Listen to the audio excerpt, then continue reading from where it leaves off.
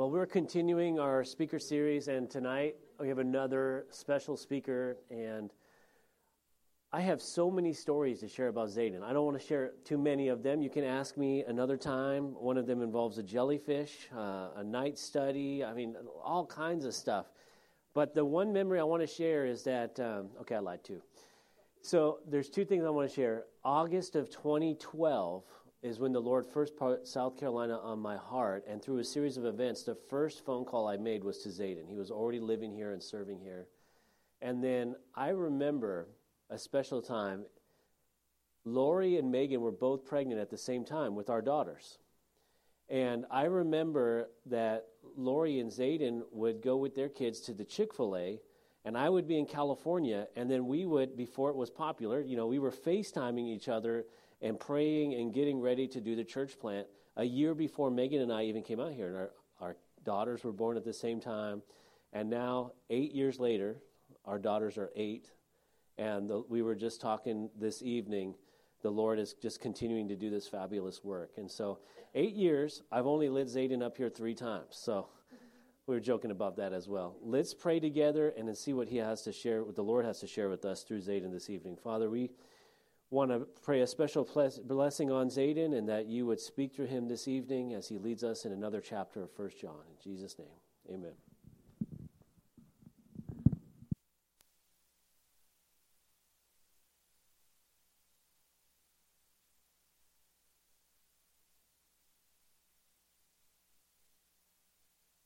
And cry the whole time. Amen. And my wife told me not to say the word So I'll see if I can do those 2 things. Let's set your Bible over here. All right, it's so good to be able to be here with you all and to be able to open the Word of God together and continue in our study through the book of 1 John. My assignment tonight is 1 John chapter 4. And we're going to talk about Antichrist. Fun subject. We're going to talk about love's mandate, love's manifestation, love's marvel, and love's mission. Let's go ahead and go before the Lord in prayer. Father, we do thank you so much. Lord, we still our hearts before you this evening, and we thank you for your presence in our lives. Lord, we thank you so much for, Lord, loving us when we were at our lowest. Lord, we thank you so much for pulling us out of darkness and bringing us forth into your marvelous light. And Lord, we thank you so much for the work that you've begun, the good work that you've begun within each of us in this room. And Lord, we thank you for your faithfulness to finish and to complete what you started. Lord, we look to you this evening, and we do ask that you would open our eyes and speak to us, Lord, even if it's just one word tonight. We want to hear from you, Lord. It's in Jesus' name we pray. Amen.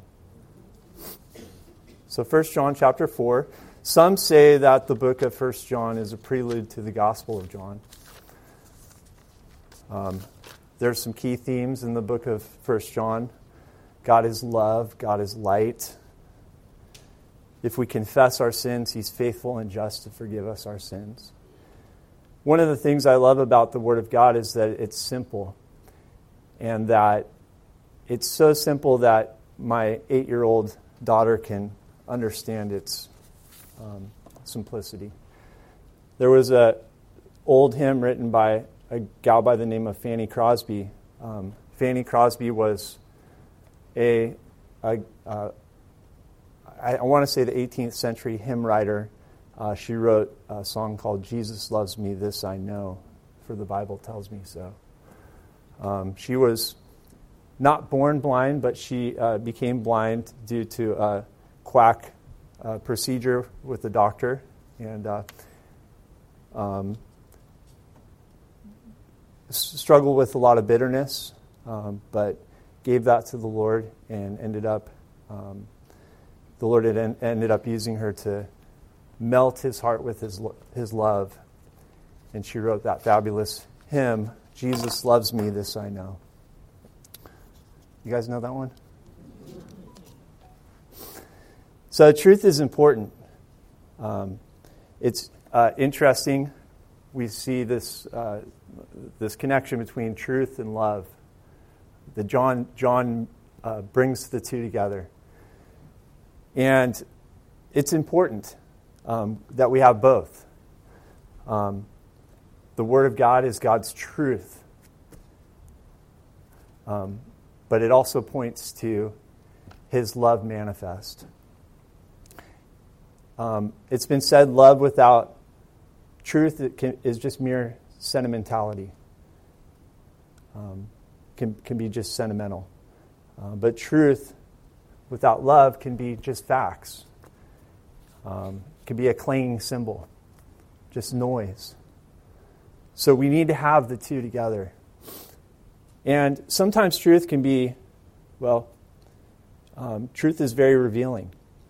I think of the first time that I heard myself tape recorded. And I thought to myself, do I really sound like that? Like my voice is squeaky and, but there's something about seeing the truth about yourself. I can remember the first time when I was confronted with the truth of God's Word. And my natural inclination, my natural response was to try and make myself better than I was. To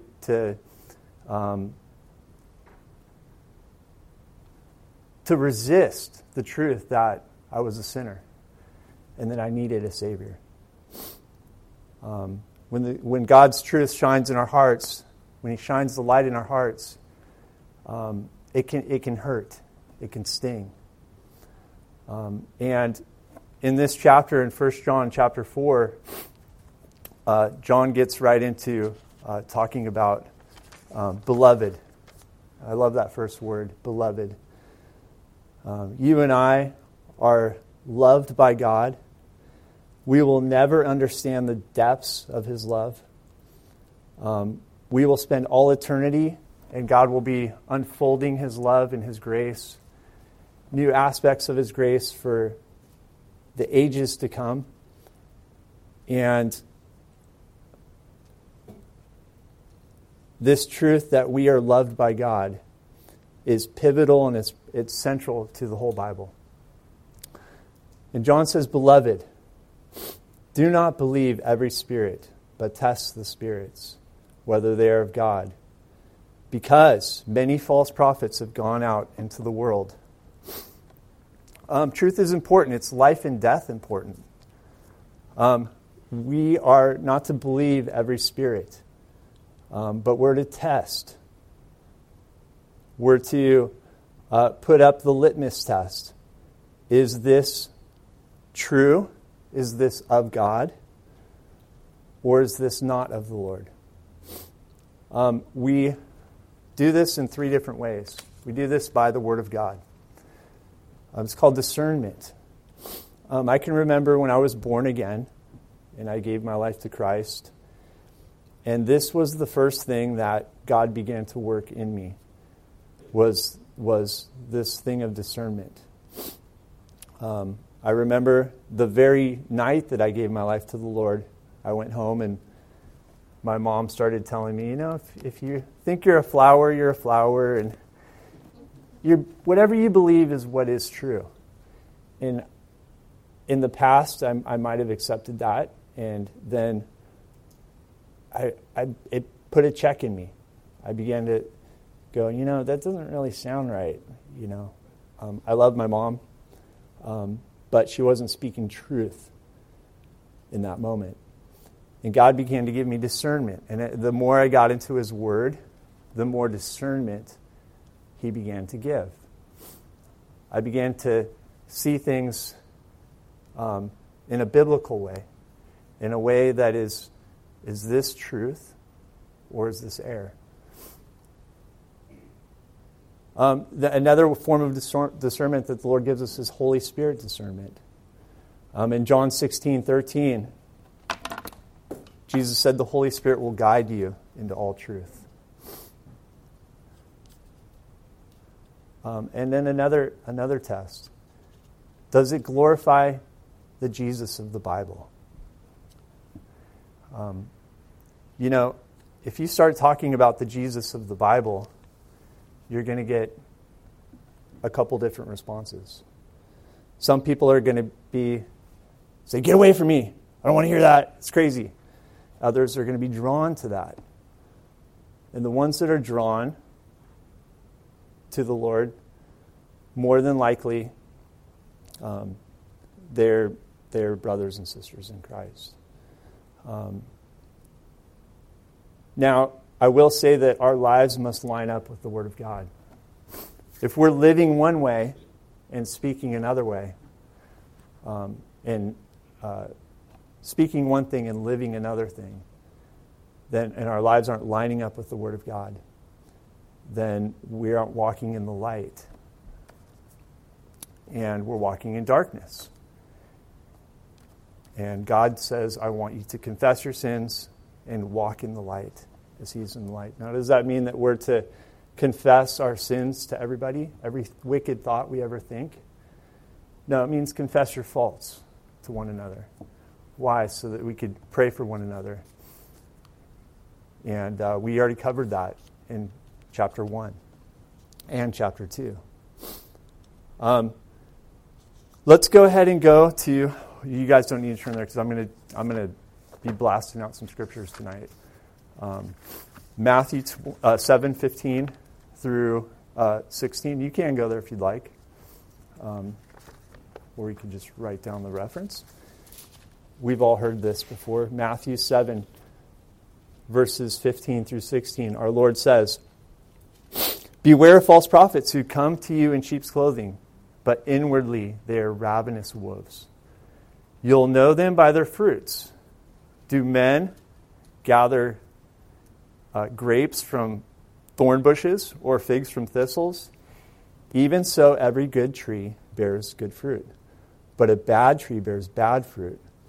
A good tree cannot bear bad fruit, and a bad tree cannot bear good fruit. Every tree that does not bear good fruit is cut down and thrown into the fire. You will, therefore, by their fruits you will know them. So, the test of a false prophet is their character. Just like Jesus said, you can tell what kind of tree it is by its fruit. What kind of fruit is coming forth from this person's life that is speaking on behalf of God, or says they're speaking on behalf of God? What's the fruit of their character? What's the fruit of their creed? What is it that they're sharing? What is the message? What's the message that they're preaching? One key characteristic of every false religion is that they do not believe that Jesus Christ is God. That's a foundational distinguishing factor between every false prophet, every false religion, and the truth. Jesus Christ is God, and we're going to go get into that in a little bit. And then you would also be able to tell them by their converts, the people that are following them. What's the fruit of their lives? Watch, listen, and observe. Are they bearing fruit unto God? Are they walking in love?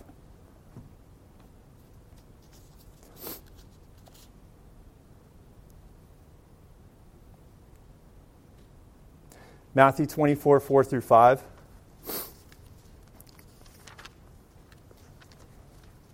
Jesus talking about the end times. He says, Matthew 24, verse 4 through 5. And Jesus answered and said to them, take heed that no one deceive you. For many will come in my name, saying, I am the Christ, and will deceive many. So, in the last times, one of the things that we're going to see is that many people will come saying that they are the Savior, the Christ, the Messiah, and we're not to listen to them. One thing that stood out to me was that many false prophets have gone out into all the world. What is our Great Commission? Our Great Commission is to go out into the world. And what does the enemy do? He's a counterfeit. He's a liar. He's a fake. And he comes and he does exactly what the Great Commission is. Go out into all the world. So we go out into all the world to preach the gospel, and so does the enemy. He goes out to sow seeds of destruction. Why should we contend earnestly for the faith? Why should we speak up? Why should we be bold and speak the truth? Because the way of the gospel of the false prophet leads to destruction and death. There's a way that seems right to man, but its end is the way of death. There's a broad road, but Jesus said, enter through the narrow gate. For wide is the gate and broad is the road that leads to destruction. And many enter through it. And we have the gospel of life. We have the gospel that can set people free. Peter says that many are held captive against their own wills. If you've ever seen Indiana Jones in the Temple of Doom, you remember all these kids were getting taken from their villages, and they were being chained up, and they were doing the work of the evil force. And Indiana Jones comes in and sets them free. That's how it is. The world is being blinded, is being held captive, is in chains, in darkness, and they don't even know it. They're doing the work of the enemy, but the gospel is light and life and power, and is able to set men free and give them hope. Verse 2, by this you know the Spirit of God. Every spirit that confesses that Jesus Christ has come in the flesh is of God. 1 Timothy 3:16 says, and without controversy, great is the mystery of godliness. God was manifest in the flesh, justified in the Spirit, seen by angels, believed on in the world, and received up in glory. What a wonderful scripture glorifying the incarnation of our Lord. Great is the mystery. The mysteries in the Bible are things that maybe once were hidden and have now been revealed. And this mystery is something that is something that's, the scripture says, is to know the love of Christ which passes knowledge. It's something that we're called to know, but it passes our ability to know. But we're called to seek it out.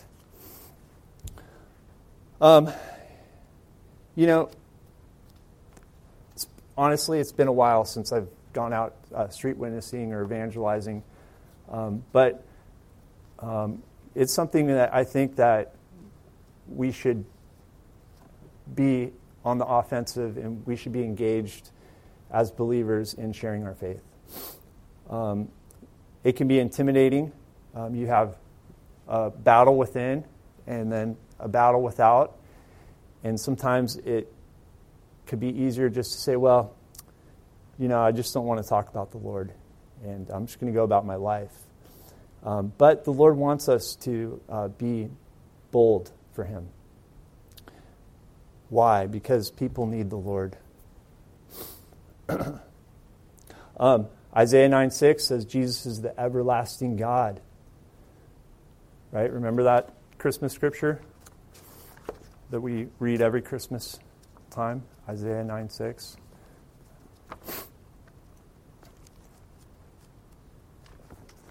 This was written over 500 years before Christ. For unto us a child is born.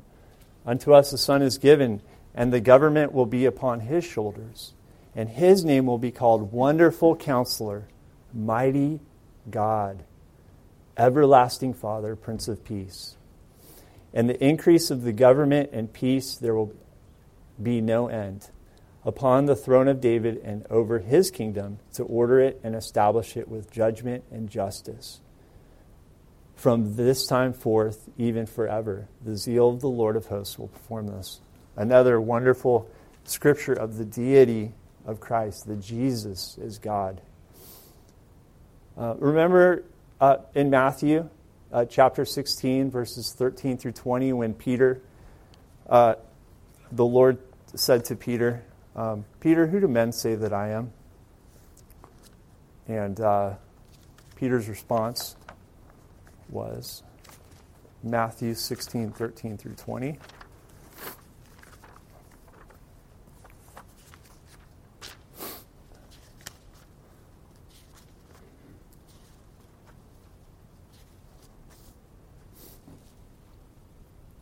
When Jesus came unto the region of Caesarea Philippi, he asked his disciples, saying, Who do men say that I, the Son of Man, am? So they said, Some say John the Baptist, some Elijah, and others Jeremiah, or one of the prophets. He said to them, But who do you say that I am? Simon Peter answered and said, You are the Christ, the Son of the living God. Jesus answered and said to him, Bingo. No, he didn't say that. It was a very, very loose paraphrase. He said, Blessed are you, Simon Bar-Jonah, for flesh and blood has not revealed this to you, but my Father who is in heaven. He is the Christ, the Son of the living God. So that litmus test, there's a few questions I like to ask people when I'm sharing my faith. I ask them, to start a conversation, I ask them, do you have any kind of spiritual beliefs? I don't ask them if they believe in God. I just ask them, what are your spiritual beliefs? And then I listen. It's important to listen when we're sharing our faith. And then I ask them, to you, who is Jesus? And then I listen. You can get a lot from where a person's at by those two questions. And then I ask them, do you think there's a literal heaven and hell?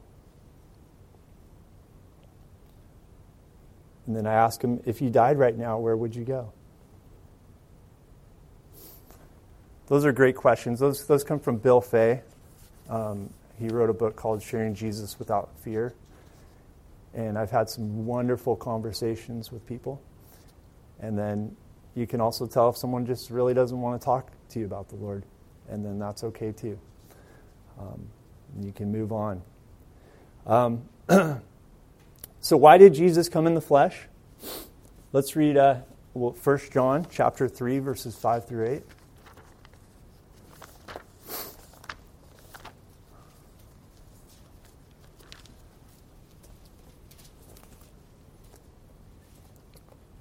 And you know that he was manifested to take away our sins, and in him there is no sin. And then verse 8. He who sins is of the devil, for the devil has sinned from the beginning. For this purpose the Son of God was manifested, that he might destroy the works of the devil. So we live in this world, and this world is, the prince of the power of the air is Satan. And he has his cohorts, his people doing his business, his false prophets. And the scriptures have so much to say about people who say they come in the name of the Lord. In the book of Deuteronomy, it says that if someone comes and they're speaking on behalf of God, and whatever they say does not come to pass, that they were to be taken out and stoned to death. Radical. And if you're ever talking to a Jehovah's Witness or a Mormon, and you read that scripture in the King James Bible, they accept the King James Bible, they will agree with that. A lot of times we can chop at the branches when we're talking with someone who's a cultist or someone who is in the cult. And you can be chopping at the branches by talking terminology. You say Jesus, they think one thing and you think another thing about Jesus. And so you can be having a totally different conversation with someone. And but the root of the issue is that they've been deceived by their organization. And Jesus always goes for the root. And so there's a good book out there called The Expose of Jehovah's Witnesses and The Expose of Mormonism, where it just takes all the false prophecies and it has them documented. You can get it on BLB, blueletterbible.com, and you can print it off and you can show them, you can share that scripture with them in Deuteronomy and then show them the false prophecies of their church and then ask them, do you still believe your church is a prophet speaking on behalf of God? So let's go on. Antichrist, the spirit of Antichrist is in the world. It's all around us. You can be a little discouraged and be kind of like, I'm going to go bury my head in the sand, because I don't want to deal with the spirit of Antichrist. But it's all around. But remember this, Christ, and we're going to see Christ in us is greater than he was in the world. There's so much here, guys. We could spend all day in John chapter 4. I'm just going to start reading. We are of God. He who knows God hears us. He who is not of God does not hear us. By this we know the spirit of truth and the spirit of error. We know God through love. The early church was committed to the apostles' doctrine, the authority of the scriptures, and that was something that we see in the book of Acts, that they continued steadfastly in those things. We're going to look at love's mandate, 1 John 4:7. Beloved, let us love one another, for love is of God, and everyone who loves is born of God and knows God. Tradition says that John, the Apostle John, would often just preach a simple message. My little children, love one another. And he would preach that over and over again. And it's been said that someone came to him once and said, why do you keep preaching the same message?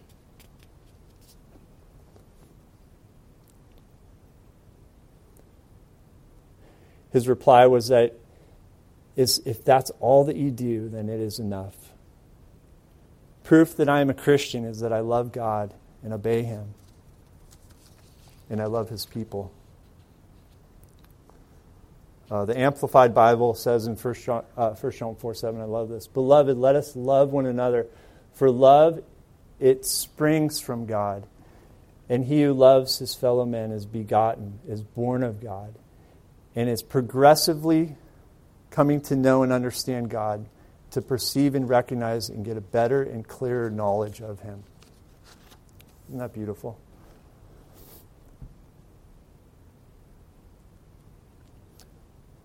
So the proof is that I'm of God is what? Simple. It's that I love my brothers and sisters. There's a story about, let me get his name straight, Juan Carlos Ortiz. He was a pastor in South America. His church started struggling and backbiting with one another and gossiping and became bitter. And so he would get up to the pulpit Sunday after Sunday, and he would preach one simple phrase, "Dear children, let's love one another," and then would pray. Sunday after Sunday. And then finally, God began to work out these issues that were within the church. And the people began to love one another and realized, you know what? I need to get right with my brothers and sisters and love them.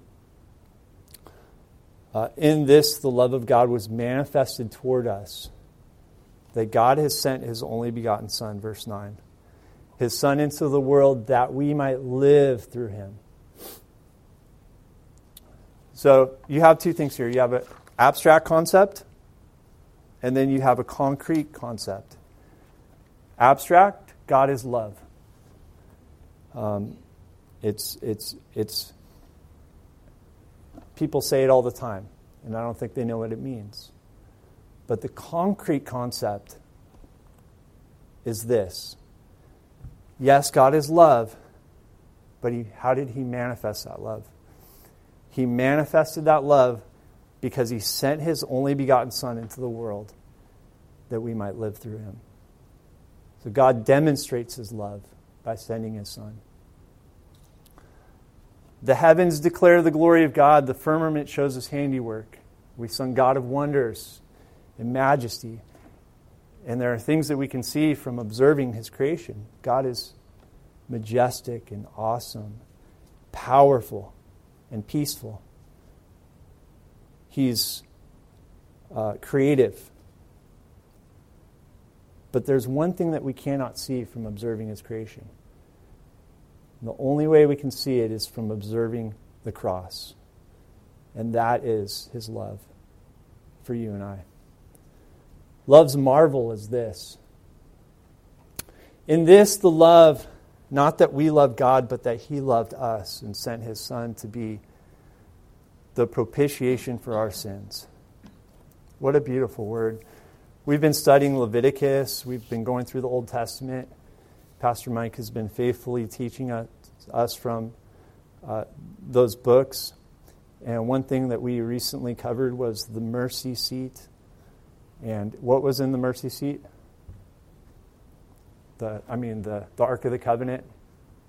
You had the Aaron's rod that budded, jar of manna, Ten Commandments, that's right, the law. And we know from our studies in the New Testament that the law condemns us, that none of us can keep the law, that we all fall short. And as long as that,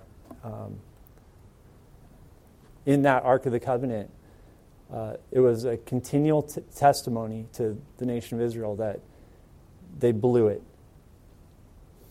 But remember the mercy seat. The blood was put over it. And Jesus Christ, He is our mercy seat. He is our propitiation. The propitiation for our sins. Romans 3:24 uses this same phrase, the same word, propitiation. It means to pardon, to appease the wrath. And if you study the book of Romans, you see that the wrath of God it is over a Christ-rejecting world. That we were once under that wrath, but we obtained mercy and found grace. So Romans 3:24 through 25 says this. Being justified freely by His grace, through the redemption that is in Christ Jesus, whom God set forth as a propitiation by His blood, through faith, to demonstrate His righteousness, because in His forbearance God has passed over the sins that were previously committed, to demonstrate at the present time His righteousness, that He might be just and the justifier of the one who has faith in Jesus. Wonderful.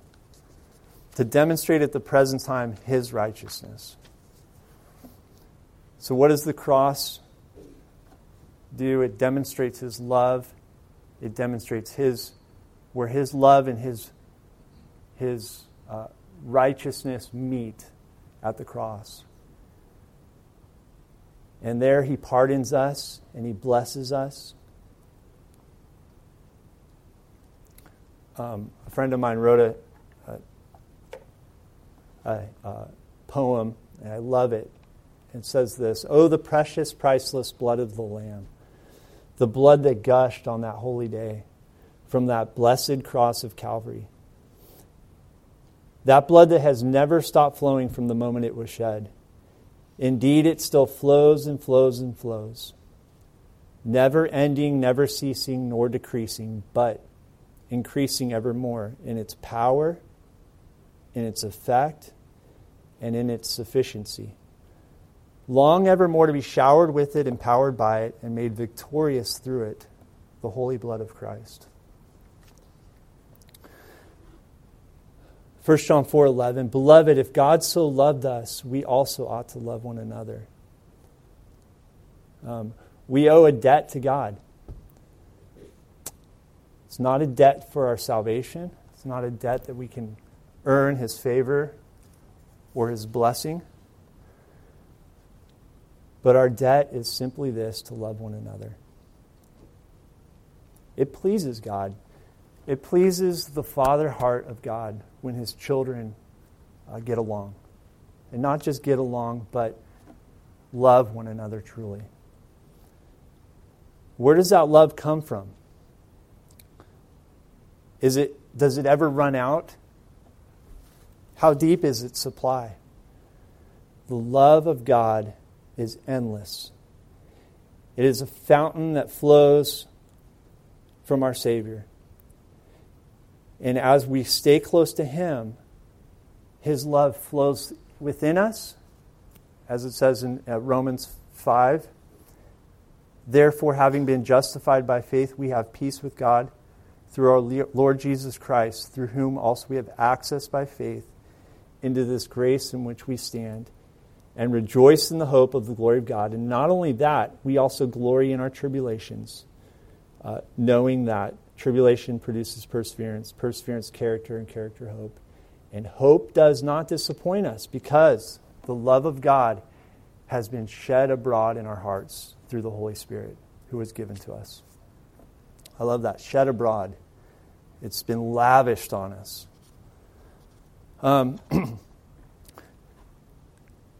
There's a couple, I'm going to give you a couple analogies. One is Noah's Ark.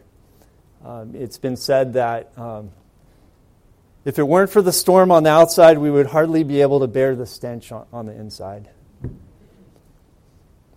Sometimes it can be being in a family, being a part of the family of God, our physical families and our spiritual family. Sometimes we can rub each other the wrong way. And that's okay. That's part of life. Another analogy, porcupines. Someone once said, the church is like porcupines. We need each other, and we also needle each other. I like that. Like porcupines on a cold winter night, we try and get close to one another, but we poke one another. That's a beautiful analogy. We're going to look at love's mission now. So we've looked at love's manifestation, love's marvel, and now love's mission. No one has seen God at any time. If we love one another, God abides in us, and His love has been perfected in us.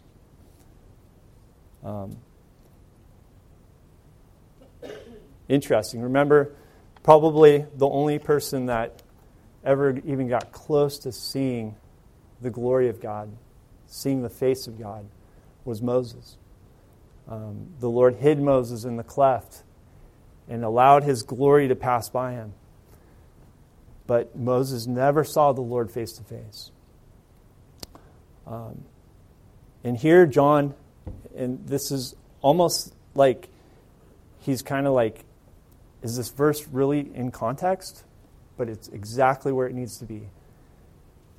All of a sudden he's saying, beloved, if no one has seen God at any time. But if we love one another, God abides in us. This is the very reason why we need to love one another. We are a window, and probably the only window that people will be able to have to look through and to see the character of God. I don't know about you, but the thing that brought me to the Lord was love and truth. I had to hear the gospel. Someone loved me enough to share the gospel with me, to share the truth, that I had sinned and fallen short of the glory of God, that I needed Jesus, that I needed to repent of my sins and turn from them. And this person, and actually as I look back over the course of my life, it was many people that the Lord brought in different times, sowing seeds and loving me and sharing the truth of the gospel with me.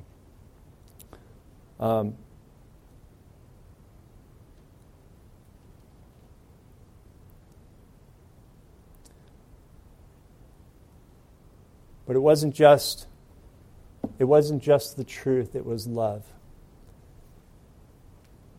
And that was one thing that when I came to the Lord, I realized, you know what? These are my true friends. This is my true family. These people really care about me. My friends in the world, they would say they love you, but when push comes to shove,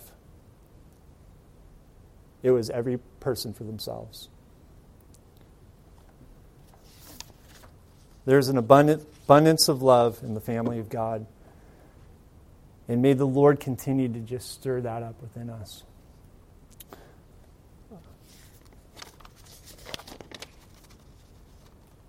So love's mission is that we would be windows through which people can look into our lives and see the love of God and see something different within us. Verse 13, by this we know that we abide in him and he in us, because he has given us of his Spirit. And we have seen and testified that the Father has sent the Son as Savior of the world.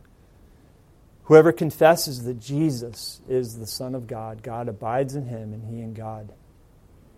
And we have known and believed the love that God has for us. God is love, and he who abides in love abides in God, and God in him. And now the consummation of love. Love has been perfected among us in this, that we may have boldness in the day of judgment, because as he is, so are we in this world. There is no fear in love, but perfect love casts out fear, because fear involves torment. But he who fears has not been made perfect in love. Remember 2 Timothy verse 1 through 7. God speaks through Timothy and says, God has not given us a spirit of fear. Or Paul writes to Timothy, God has not given us a spirit of fear, but of power, of love, and a sound mind. Or it could be translated a saved mind. God's never panicked. God's not shaking in his boots at the things that are going on in the world. He's not terrified by the spirit of Antichrist that is prevalent. He is on the throne. He's in full control. Nothing surprises him. Nothing takes him off guard. And nothing will knock him off his throne. And every knee will bow and every tongue will confess that he's the Lord. And we don't need to be afraid. We live in a world that is pushing fear. There's so many. You turn on the news for 3 minutes, and there's so much anxiety and stress and fear. The Lord just wants us to shut those things off, to rest in his love, and to be in that place of just abiding in him. And I will say this, that the love that comes from our lives can only come from him. It can only come from that place of resting in him. It's not something we can stir up or muster up in our own energy. We can't say, I'm just going to love this person no matter what. Oh, we could say that, but it can only come from sitting at his feet, praying for one another. If you pray for someone, it's hard to hate them. God can change our hearts. Sometimes the people that are closest to us hurt us the most. Sometimes our expectations can be too high on people. We just need to lower the bar a little bit. And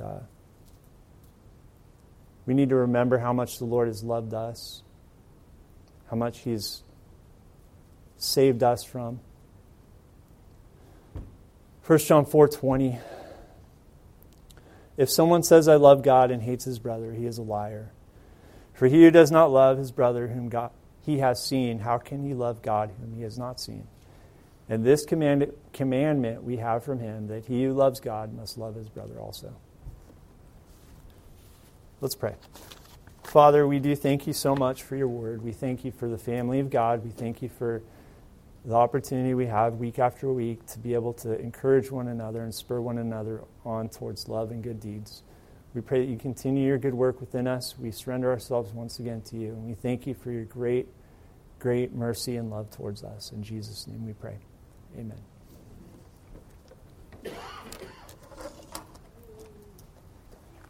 Well, one of my favorite verses out of that chapter is, what is the proof of God's love for us? And so many people in the world today are asking, they say, this happened to me in my life, and this happened to me in my life, and then they ask themselves, does God love me? Based on those events. And the proof of God's love for us is that He gave His only begotten Son. Everything else is a bonus. And so, just a blessed message. Let's close in that last word of prayer, and then if you need prayer, coming up, we'll be up here praying with you. We want to continue to be in an attitude of prayer, and we look forward to seeing you at the prayer meeting tomorrow and then also Sunday morning. Lord Jesus, we come before you and we thank you. We thank you for this message. We pray that you would continue to just pour out your love on us and that we'd be able to share it with others. We pray that we continue to grow together in you. We pray for those that are sick in the fellowship and pray that you would heal them in the name of Jesus and that you would use us in the world as you've called us to do. In Jesus' name, amen. God bless you and have a wonderful week.